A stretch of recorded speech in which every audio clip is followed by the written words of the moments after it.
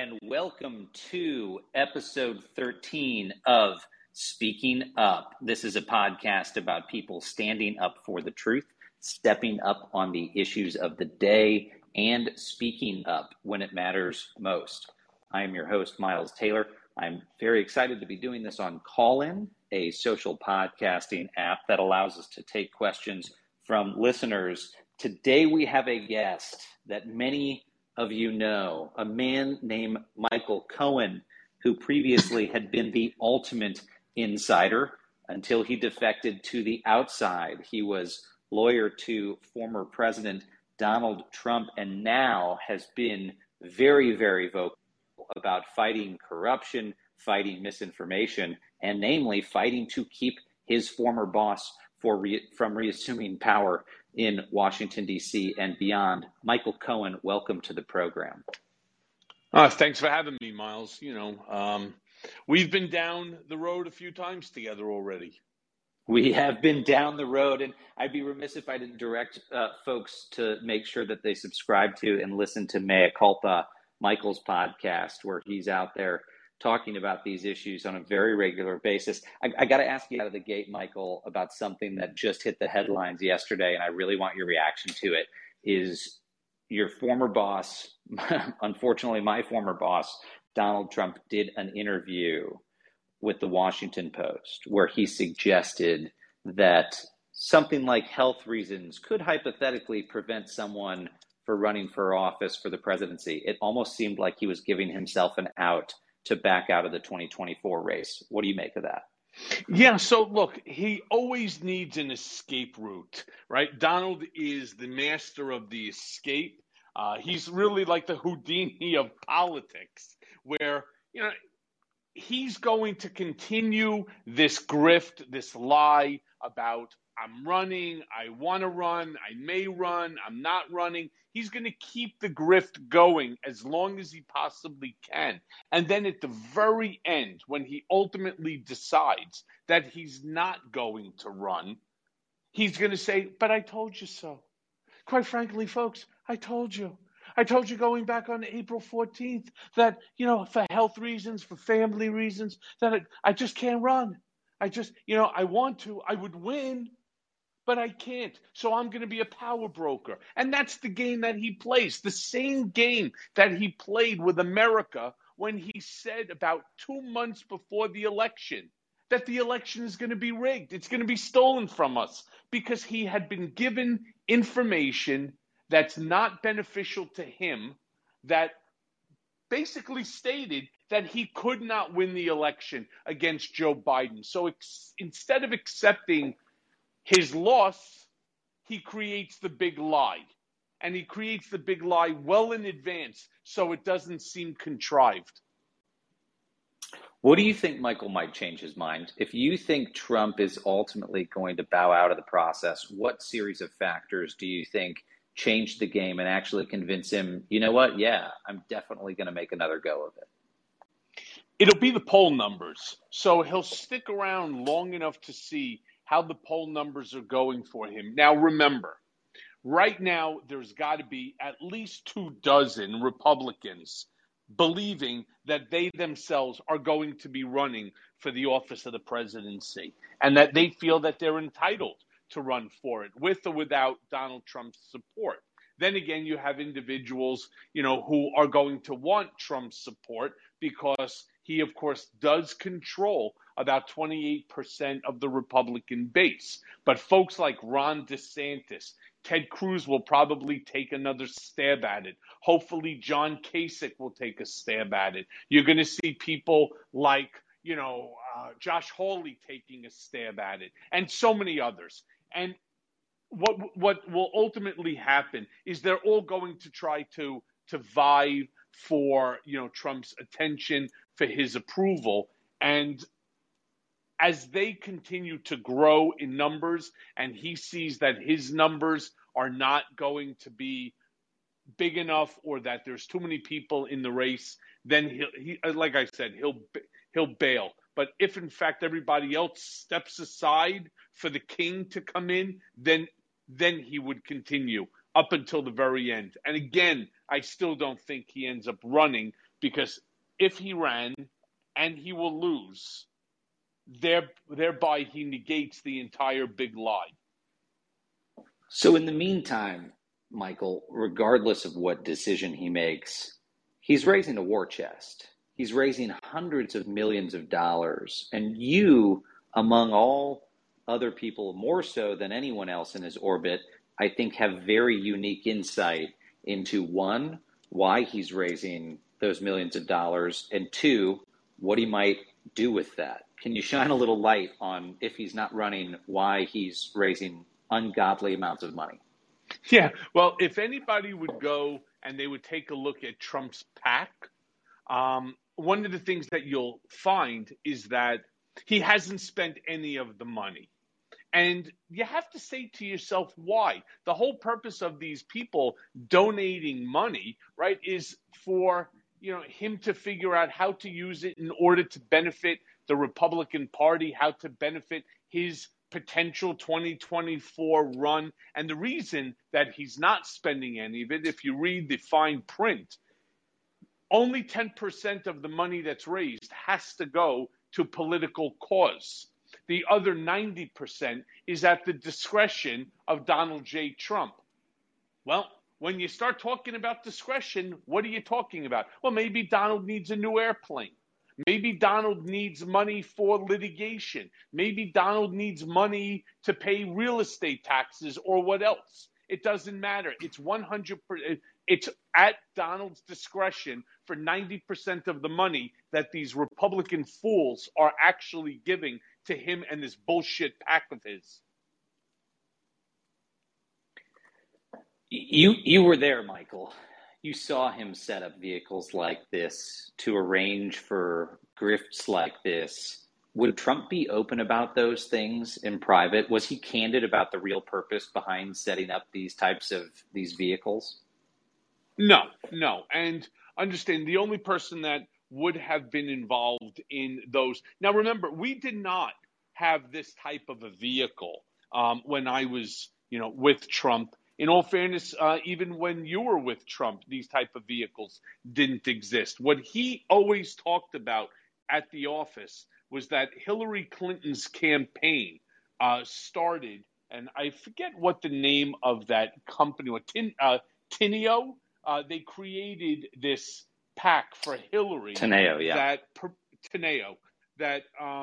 That permitted her to raise also ungodly amounts of money, but 15% of it were for specific cause. The other 85% was to go, at her discretion. And Trump immediately saw this as a money-making opportunity for him. And so, of course, since Clinton had 15% going, thereby giving her only 85% full discretion and control over, he, of course, had to make it 90%. And it's really all about the grift. It's all about keeping the money largely for himself. It's pretty stunning to see. And in the near term here, you've got Trump going out there and endorsing candidates. He's really trying to manipulate the midterm cycle so that his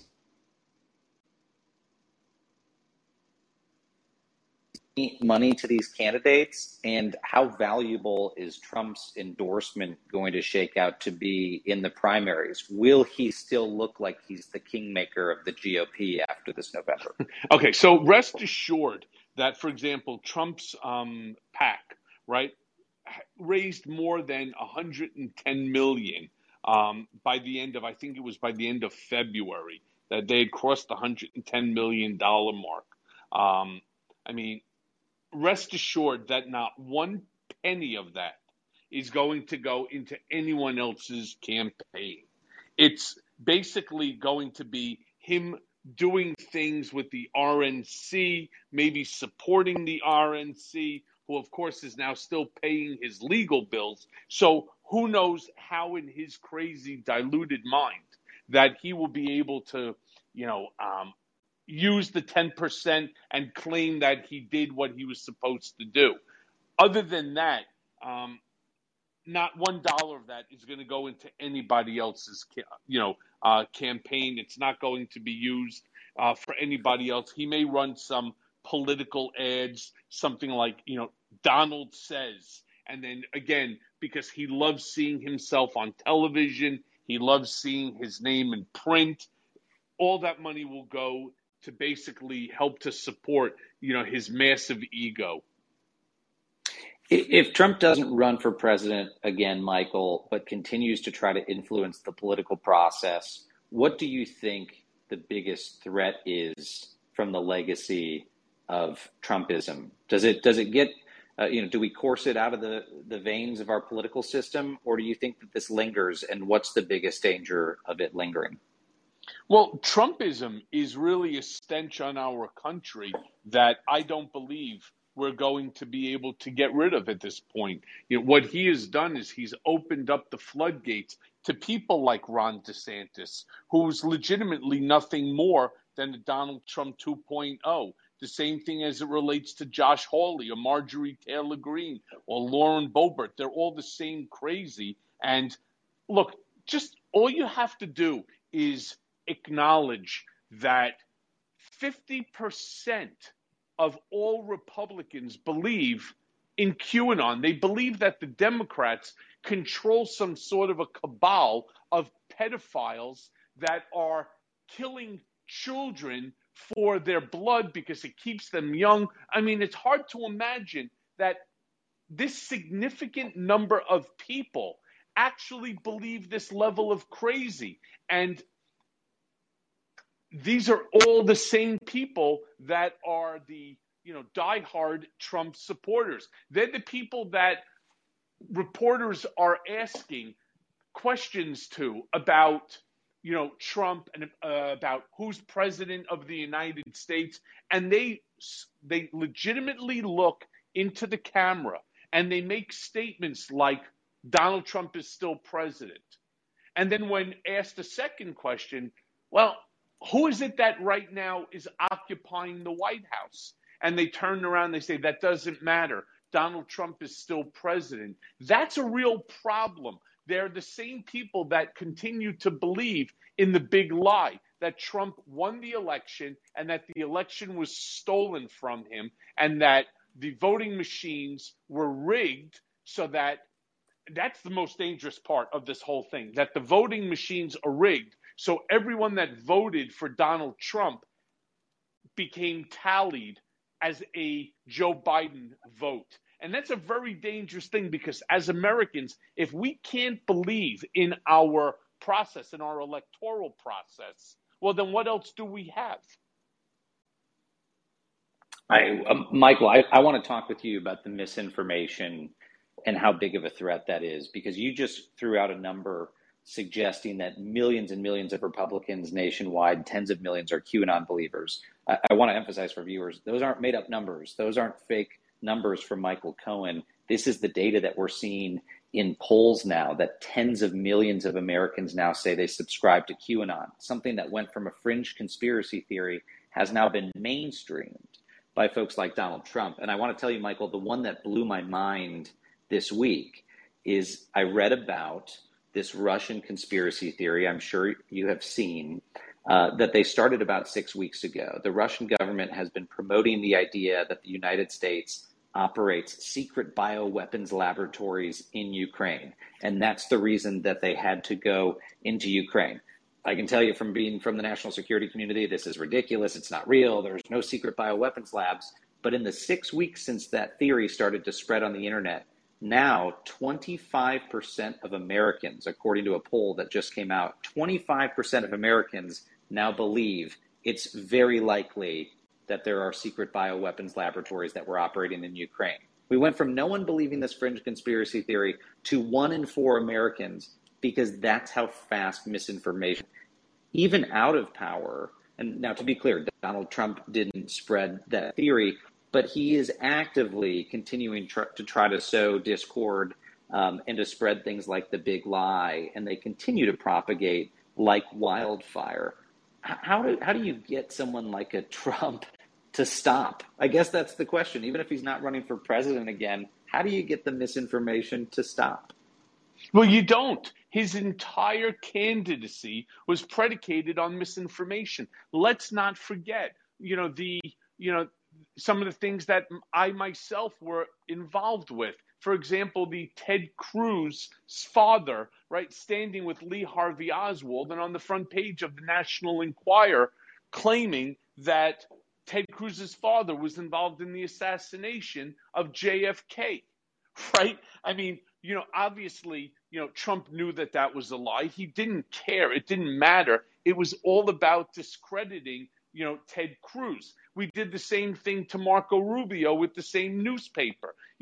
Donald Trump is a master of misinformation, and he will never stop doing it so long as it benefits him. And people really need to fully understand and comprehend the narcissistic sociopath that was ultimately elected to the highest office, not just in our country, but making him the most powerful person in the world.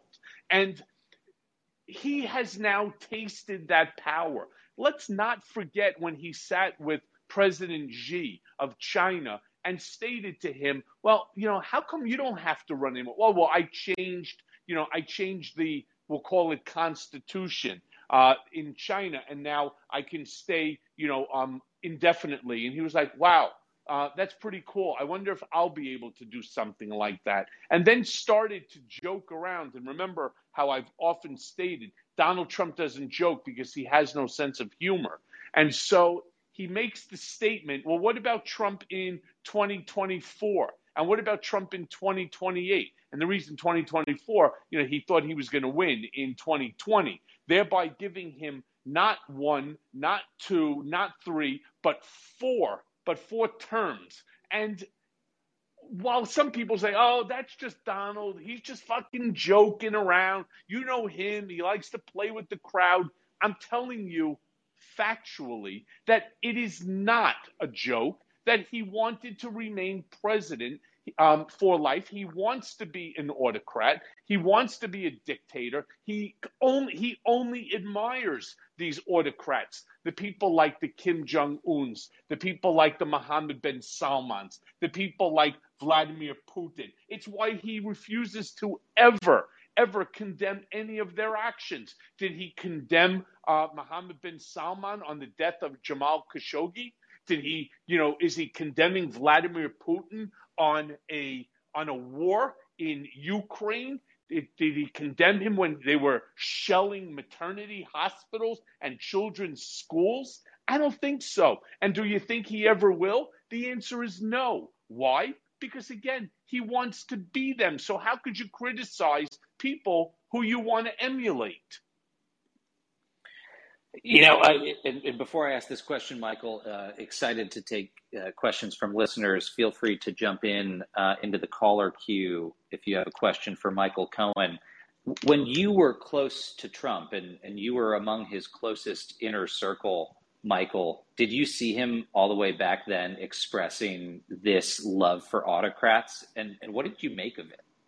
So remember, and I say this so often, sometimes it gets tiring. When I was close to Trump, and there was no one that was closer, when I was by his side, he would do things, he would say things, and you would roll your eyes and you would shake your head, and everybody would go back to their offices and they would be like, oh my God, did he really just say that? Right? But it didn't matter. We're talking about a mom and pop real estate company that was just a myopic part of the just New York real estate world, right? So he would say things, we would do things, we acted inappropriately in many cases, but it didn't matter. Everything changed when Donald Trump joined the world stage, but didn't just join the world stage. As president of the United States, you dictate the world stage. If the United States goes into something, chances are everybody else is following because, there's always been an adage, a strong America is a strong world. A weak America is a weak world. Right now, thanks to Donald Trump's incompetency over the previous 4 years during his administration, we are suffering right? The world is suffering, and it's all a direct result of the lack of confidence that the world, that our allies have in us, simply because he abandoned our allies to cozy up to our adversaries. And this is not how democracy spreads. He basically, shit on the feet of all of our allies, all of these democracies, in exchange for what? Communists, monarchs, dictators, autocrats. Michael, no one could ever accuse you of being shy. And so I'm going to have us take a couple of calls from folks so that you can give them the real talk. The next person in our caller queue is Peter. Peter, welcome to the program, and feel free to jump in with your question for Michael Cohen. Thank you, Miles. Thank you, Michael. Great show. I want to make a quick comment and a question for Michael. I felt that the United States has become a national security state. If Michael Flynn's advice to Trump to use military to seize the voting machines, I think we're all fucked, as a matter of fact. I think that they have tried to use national security as an excuse to overturn the election. So Trump, in my opinion, is also a victim of the national security state because of the Russia gate. So my question for Michael is this. Having Trump pretty much directed the crowd to go on the Capitol Hill on January 6th. For everything we know now, do you think he will be indicted or not? Thank you very much. Look, that's a great question, Peter. And, there's a difference between, optimistic and hopeful. I am not of the belief that they are going to indict Donald on behalf of the January 6th committee. I pray to God that I am wrong, but I don't believe that. I believe that there will be other people like these fools that followed him or followed his recommendation to go to the Capitol. Hey, I'll meet you there. Come to the Ellipse. We're going to march on the Capitol. That's not what the Ellipse was even there for. It was not supposed to be a march. It was supposed to be a rally. So I think that they are petrified to indict him on this. And my fear is that the January 6th committee report is going to be very similar to the Mueller report, which will then, be passed on to Merrick Garland in order to bring the indictment. And I just don't think Merrick Garland has the balls to do it.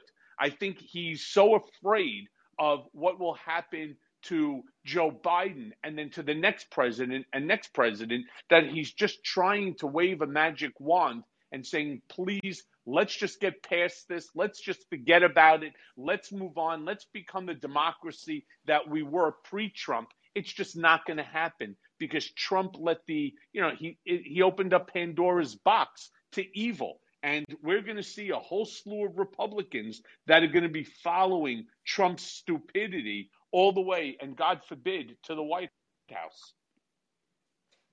We've got Cheyenne next in the caller queue, and Cheyenne, I'll come to you in just a moment, but I want to add to that, Michael, and to Peter's question about Trump using the national security apparatus for personal benefit. That's one of the things that in my case, as you know, Michael, was most alarming to me and caused me to leave the administration is because he had a constant inclination to ask to use the tools of the national security apparatus for personal political purposes, whether it was shutting off emergency aid funding to California wildfire victims because it was a blue state that voted Democrat and he didn't like them, or whether it was using the powers of the presidency, including as commander-in-chief, to potentially send troops into Mexico to keep migrants from coming in.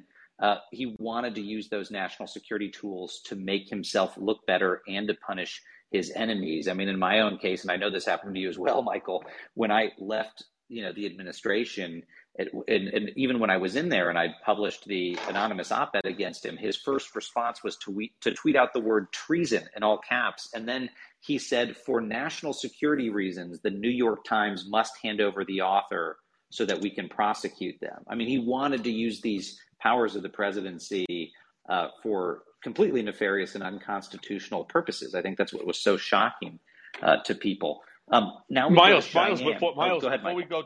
Before we go to Cheyenne, I want to jump in on that. You all may recall that I was unconstitutionally remanded back to prison because Donald Trump ended up using the Justice Department. He used Bill Barr as a tool within which to lure me down to 500 Pearl Street. So yes, like you, Miles, I too have, suffered, we'll call it the wrath of Donald's refusal to acknowledge that our country is based upon a tripartite system of, executive, judicial, and legislative branches. He believes that as president, that he has unlimited authority to do whatever he wants. He claims that the 14th Amendment gives him that right, which of course is just not accurate.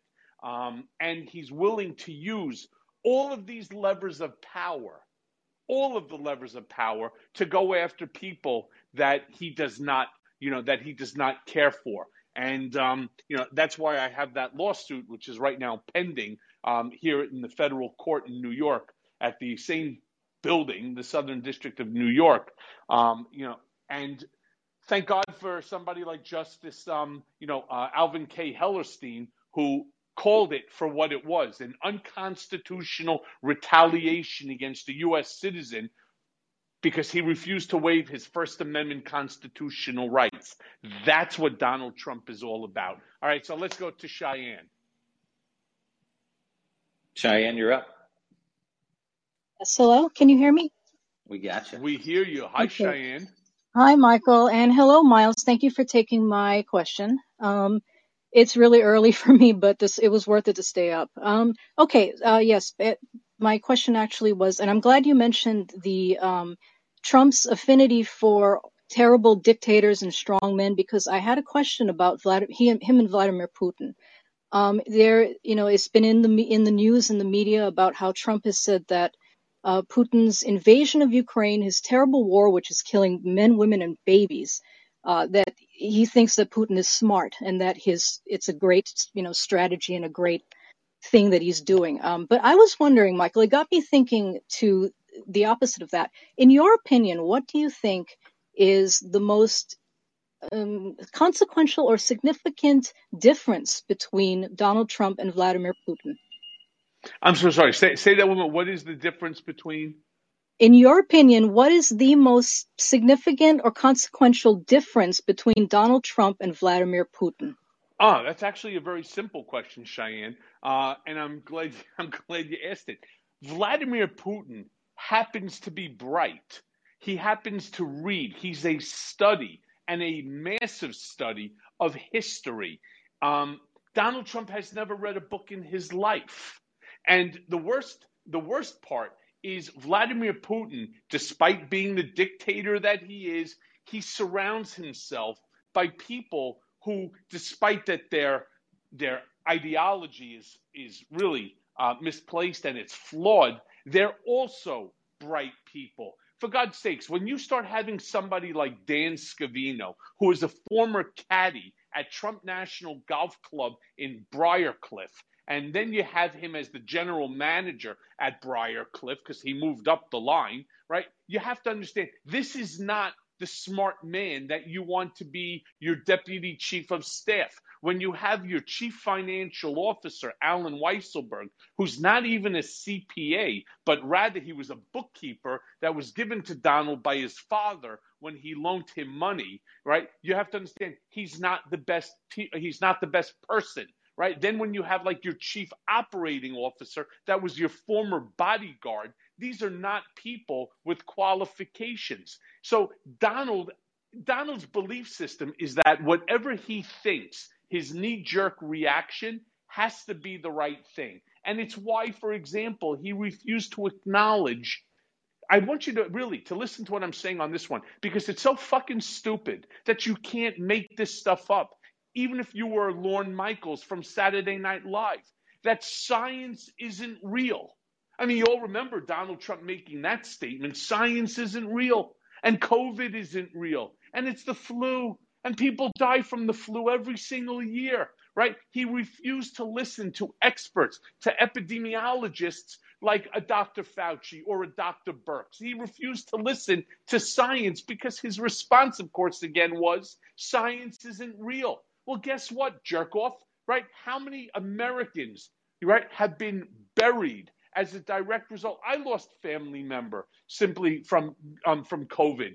And I mean, how about all of the empty tables or the empty chairs at the table this year for all the various holidays, Easter, Passover, etc., we're going to be missing, our loved ones because of COVID, because Donald refused to acknowledge that COVID is real. And so don't worry, just go to work. It'll be gone in 3 days, I promise, right? Listen to me, I know better, right? Or when he tells you that he knows more about war than his generals, you really have to scratch your head and say, holy shit, Donald, why don't you tell me what war that you've ever been in? Because the only thing I remember is being tasked to shut down the conversation that newspapers were trying to bring up about his, failure to participate in the Vietnam War, claiming that he had bone spurs in his feet and made him ineligible. Right? I mean, what do you know about war? I know he went to New York Military Academy for like a year before he got thrown out. But other than that, what is your experience that you know more than your generals? So here, look at what Vladimir Putin is doing. His previous general that was in charge of this Ukraine war, this terrible genocide, was failing. And it was making Putin look bad. So what does he do? He then gets rid of that guy and he brings in a worse person, right? A person who has, who's known as like the butcher, who's going to, do things that literally offend our senses. Why? Because Putin is intent on taking Ukraine. That's not how Donald sees things. It's not how he thinks. He thinks just because he thinks it, that it becomes a reality. Michael, I think you hit on something in answer to Cheyenne's question that's really, really telling about the relationship between people like Donald Trump and autocrats like Vladimir Putin. That example of replacing, one senior official with a much more brutal one is something that students of history can see all the way back to, Hitler's regime, back to the Soviet Union. But even in modern times, I mean, we saw it with Trump. The people who were his cabinet secretaries at the beginning of the first term were people who didn't know him well, had experience in their jobs, and were extremely skeptical and wary of this new commander-in-chief, who in the first few weeks they were terrified at how reckless he was. But what did he do? He systematically fired them and replaced them with the people who would say yes to the more egregious, more illegal, unconstitutional, and offensive ideas that he would cook up. The ideas that the Jim Mattises and the John Kellys and the Rex Tillersons were saying no to in the first few years. He put the yes men in place. I also want to note, Michael, before we take the next call from the next caller from D, is you noted that Trump often claims he is the expert in everything. There's a very comical list that I've put together of things he's claimed he's the expert of. One is he once said, "No one reads the Bible more than me," which I find very fascinating. I'm going to read a few more. "I think nobody knows more about campaign finance than I do because I'm the biggest contributor. I know more about the courts than any human being on earth. Nobody knows more about trade than me. Nobody knows more about taxes than me. Nobody knows more about ISIS than me. Nobody knows the U.S. government system better than I do. And on technology, no one knows more about technology than me." Truly the world's expert in virtually everything. Okay, so let's have some fun here. Bring up number one. The Bible. Right. I'm not Christian. I'm Jewish, and I also know not to call it 2 Corinthians. Right? I mean, that's just not how it's referred to. On top of that, I'm not sure that he can actually recite a single prayer accurately. including how you refer to, the chapters and the verses. I mean, that's just how much he knows. What was the one right after that? We had that no one knows more about campaign finance than he does. Well, I went to prison for a campaign finance violation that, for example, was done at the direction of and for the benefit of Donald J. Trump. Moreover than that, when he turns on, he says nobody, that he's the biggest donors and so on. That is also a lie, right? Do you really think for a second that Donald Trump contributes a lot of money to other people's campaigns? Now, he has donated money, don't get me wrong, because he thought it would financially benefit him. But in comparison to like the Koch brothers or others that are similarly situated, as far as that, like the Peter Thiels of the world, he's not even in the ballpark. And then also he said he knows more about ISIS than anyone. Maybe Marino's Italian ISIS, right? Even though the truth is he's not really a big fan of ISIS. He's really a big fan of Haagen-Dazs, hence of course the size of his gut and his ass. But, what else did you say? He knows more about technology. How about the fact that Donald Trump has never had a computer on his desk? The only time he ever used his laptop computer was so that he could watch golf, while sitting at his desk. I mean, it's just everything that he says is a lie. It's one lie after another. And you were right. When he first went into the White House, one of the things that I had said to him and that he has to be careful about is the fact that all of these people that were around him, excluding Ivanka and Jared, really did not know Trump as a person. They knew very little about him. And what I said to Donald is not only do they know little about you, you know very little about them. So, for example, his chief of staff, his first one, was Reince Priebus, former RNC chair, who then became known during the campaign as well as when he was in the White House as Rancid Penis, because he's just a rancid human being who basically thought all of them that joined all thought the same thing, that Donald Trump is an idiot and that I'm going to be the puppet master and technically I will be able to control him and the future of this country over the course of the next 4 or 8 years. And each and every one of them who thought that underestimated, Donald Trump's own personal greed for both money and power. The only one that actually did not, believe it or not, is Jared. And so he played Donald literally so that he can get exactly what he wants, which is money out of the Middle East, out of Saudi Arabia. Michael, we're going to go to the next caller we have in the queue here. D, you are on with Michael Cohen.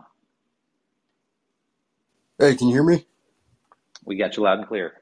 Yeah, first of all, the clip of Michael where he asked how many times Donald Trump used a racial slur, and he's like, 100, probably 200, 300 is it's an insanely crazy, legendary clip. But my question is, do you think that there's a mistake in making Trump kind of the face of all bad within politics? Because I see people like DeSantis, who I think actually is going to be the nominee, and they're very Trump-like, except that they don't necessarily have his obvious sort of shortcomings. But I think they have some of the exact same characteristics that Trump does. And I think it's a mistake to kind of say that there's a Republican Party, a never-Trump Republican Party outside of Trump, because it doesn't seem like there's a constituency for that, unfortunately. So let me correct you on something. The House Oversight Committee hearing, where I had said, 100 times, and I said more, and then they said 200 times, I said more. It wasn't as you characterized it. It was the question that came to me was how many times Trump asked me to threaten people, and that's where that clip came from.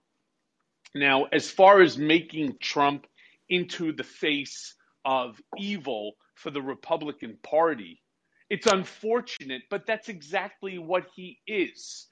Anyone that's willing to take San Salvadorians, for example, because they're not visually appealing to him, right? And to put them in cages, separate family, right? And then send the parents back while keeping the children. I mean, this is evil. This is Adolf Hitler shit, evil, right? Where you separate families. It's wrong. And, to make Donald Trump into the face of what is wrong with the Republican Party, to allow people like Ron DeSantis and Josh Hawley and Marjorie Taylor Greene and Ted Cruz and all of these others in order to, prop them up as a different part of the Republican Party. I hear your point, and your point is very well taken, but it is what it is. Factually, what they do and what Donald certainly stood for is evil. It's just not who we are. It's not who we portray ourselves before the world. It is evil to do the things that they're doing. One of the things that happened is my first time when I was in the Oval Office with Donald. It was just the two of us. We were sitting and bullshitting, and he was, of course, saying, "Could you believe? Look at this place. Look around. Take a look at the art. Give me a second. Because he was on the other line." And then when I sat down, he started to talk to me about the what do you call it? The Muslim ban, right? But of course, he didn't call it a Muslim ban. He called it an immigration ban. And I turned around and I said to him, "Mr. Trump," I said, "Mr. President, that's a Muslim ban. And you can't ban a religion from the United States." Now, you could claim that at the time that there were reasons why we want certain people not to be permitted to come to the United States for national security purposes. And I would be behind that 100%, as should any American. But you cannot ban a religion from coming to the United States, of which, of course, he then blames Steve Bannon and Steve Miller for this mistake and that, "Don't worry, we'll get it right the next time." That's evil, because he has a problem with Islam. He has a problem with all religion, because he also lacks any religious conviction himself, but he specifically has a problem with Islam. And I don't know the reason why, but he does. Michael, I'm so glad you bring those up, because, on the Muslim ban, it's something that I saw as a slow-moving train wreck up close. He, of course, put out that order, and then over the course of many months, John Kelly and others tried to get this back into the box and reverse it and put a more credible counterterrorism policy in its place. And when Trump found out what they had done, he was infuriated. He was so mad. And for the balance of my time in the administration, he kept demanding a bigger and bigger travel ban. He said he was pissed. He called it milquetoast. He said it was a, quote, weak-ass travel ban, and he was so mad that it had been watered down, and he was demanding countries get added. What was so eye-opening to me is when he would talk about the countries he wanted to have more immigration from and the countries he wanted to have less, the racial animus was obvious, and I can list them off to you. I remember sitting there in the Oval and him talking about how he wanted more people to come here from Denmark, Finland, Iceland, Norway, and Sweden. And yep. Sweden. That's right. You know Yep. it too. Because what did he love? He loves white people with blonde hair, and he wants more of them here in the United States. What countries did he say he really didn't want people to come in from?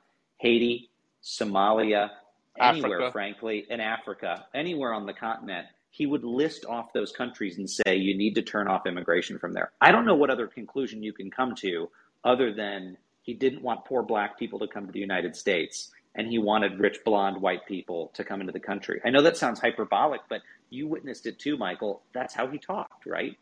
100%. And, a lot of people criticize me on a regular basis, claiming that I have this massive animus for Donald Trump, and that, this is sort of like a payback against Donald Trump for me going to prison and so on. Well, first of all, yeah, I am angry with Donald, for many, many reasons. The things that I did improperly, I have owned them. Now, do I own the fact that there was tax evasion? No, it's a lie. Did I did I misrepresent myself to a bank?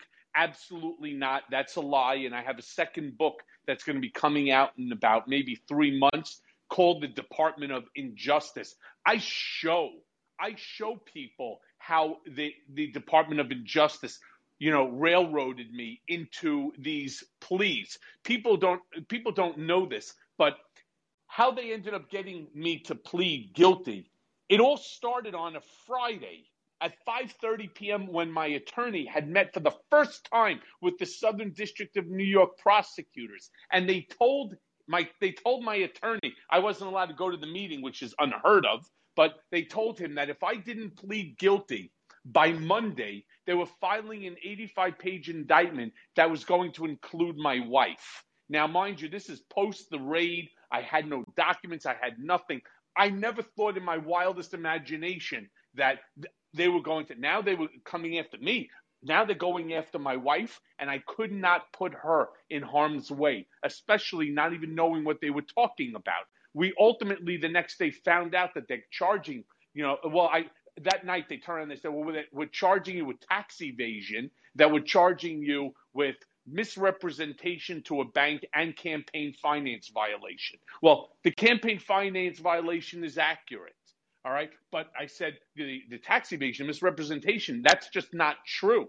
Not only have I never not filed a tax return, I've never requested an extension. I've never not paid on time. And despite the fact that they claim that there was 1.3 million that was not paid over 5 years in taxes, what they refused, and even the judge refused to take it into account, is that I paid over 6 million in taxes. So when they called me a sophisticated tax cheat, right, it's just complete and utter bullshit, but they needed to railroad somebody. And the Department of Justice talks about how I got railroaded, who was behind it, and it starts with Donald Trump and works its way down to the lowest level guy who's over here at the Department of Probation, this guy named Pakula. It is just an absolute joke. And rest assured, and I try to explain this to all of America, if they could do this to me, just think about what they can do to you. Well, I think it's appropriate, Michael, that you're calling this the Department of Injustice. I mean, under Trump, he was constantly trying to wield the tools of his office, including the fact that he oversaw the Justice Department to have things done that would benefit him. And I think we could go on about that for a long time. I want to take another caller while we still have time. Mateo, in the caller queue, you are live with Michael Cohen. Hey, how you gentlemen doing this morning? I'm enjoying the show very much. Oh, good. Great. Thanks for doing this, Michael. So, Michael, I have a very sensitive question for you, and the way you answer it is totally your discretion. And that is this: I studied, the Russiagate type stuff very intensely 3-4 years ago. I even did kind of an exceptionally deep dive in that. I was really curious about all the propaganda surrounding Maidan 8 years ago, and I was kind of on an obsessive, hunt to figure out what the truth was. I'm sorry, the truth about what, Mateo? Well, just basically if the Putinites were 100% lying or they were just 80% lying in terms of what really happened in Maidan. I'm sure you have opinions on that, but that's not what I want to ask you about. What I want to ask you about is this. I have the theory that a big part of why the Mueller report didn't result in kind of like, all the convictions and whatnot that we thought it would like 3-4 years ago. My big theory is that the reason that didn't happen is because Weissmann and Mueller had a relationship, which is now a 25-year-old relationship, working with Felix Sater. And the other part of that theory was that the period where Felix was supposedly, during the Iraq War, going around and recovering old stingers and whatnot, what he was really doing was mixing up the business of the United States government with the business of the Russian mafia, and he was doing it under the cover of war. And the whole reason that Sater never went to prison, that Sater never had his big, okay, yeah, we collaborated, I wrote that email, and that really is like the smoking gun. The reason that never happened is because Felix's activities incriminated so many elements in the government and possibly the military, including Loretta Lynch, who of course said nice things about Felix to a judge 12 years ago. Do you have any feelings on why Felix got away with it and you didn't, basically? Yeah. I'll be honest with you. I'm not 100% certain that all of the stuff that Felix Sater claims to have done, I don't know what his role with the CIA and government was. Clearly, you are right. Loretta Lynch brought his name up at the confirmation hearings and so on. In all fairness, Felix is he's a shyster. I mean, there's really not. I don't think that that's the reason why they didn't do it. Though I'm 100%. Well, I can't say 100%. I'm relatively certain that there are things that Felix knows, and there are things that he and others might have done which pose a national security interest. It's the same reason why, for example, I have made applications to FOIA for my 302s. That's the testimony of different people, in order to indict me, to get a grand jury to indict me. Off of what? Off of paying, I'm the only person who paid somebody, right, to keep their mouth shut. Everybody else stole money, from Avenatti all the way to Kushner, right, to Sater, all of them. So do I think that there's information that could have or would have come out that would be, let's say, embarrassing to the United States and to many of these people that are inside? It's exactly, again, why they won't give me the 302s or any of my FOIA documents, that they keep claiming that it's process and method, that they have to redact everything, and refusing, to provide information. Because look, they do things as well. For what reason, I don't know. I don't know specifically what it could be. It's a great question, Mateo. I have to be honest with you. It's one of these type of questions that I don't really know legitimately how to answer. I don't know why Felix got off, though. Felix had his, he had his moment in time. He really wanted to do this deal in Russia with Trump and myself, which was called the Trump Tower Moscow deal, because he stood to make a lot of money. That's really, for my understanding, that's really what Felix was doing here. He was really looking just to make a big financial score on this property. I know we're close to time, Michael. I want to ask you about the January 6th investigation. I think to anyone who tuned into the news that day, it seemed pretty evident that a sitting president of the United States was inciting violence against the Capitol. Trump himself recently said he had intended to march to the Capitol himself, but the Secret Service told him not to. The investigation is continuing. I wonder if there's been anything so far, though, that's surprised you about the January 6th Select Committee investigation. And my second question would be, where do you think this ends up for Trump? Yeah, unfortunately, I think it's going to end up the same as the Mueller report, that they will then, punt it to DOJ, to Merrick Garland, in order to determine whether or not that an indictment of Donald should occur. As far as what's disappointing is that there's over 800 people who have testified so far. And I myself testified not before the January 6th committee, but various committees. In fact, there would be 10 different committees. And each and every one of these meetings lasted between 8 to 9 hours. So if you just do the simple math, you'll realize that they have enough information that would fill God knows how many boxes, but in terms of hours and days, it's basically having a witness on the stand for 24 hours a day, 7 days a week for 2 years straight. Now, if you don't have the information to indict somebody who was there live on television telling people to go to the Capitol, I will meet you there. These folks came with bear sprays and bats and metal objects, and some had guns and a whole slew of zip ties and so on. after they built a gallows right in the middle of the ellipse area, knowing that they were going to and wanting them to go ahead and to commit acts of violence. And then when it was happening, refusing to turn around and to call in for reinforcements to protect the police officers and others that were there.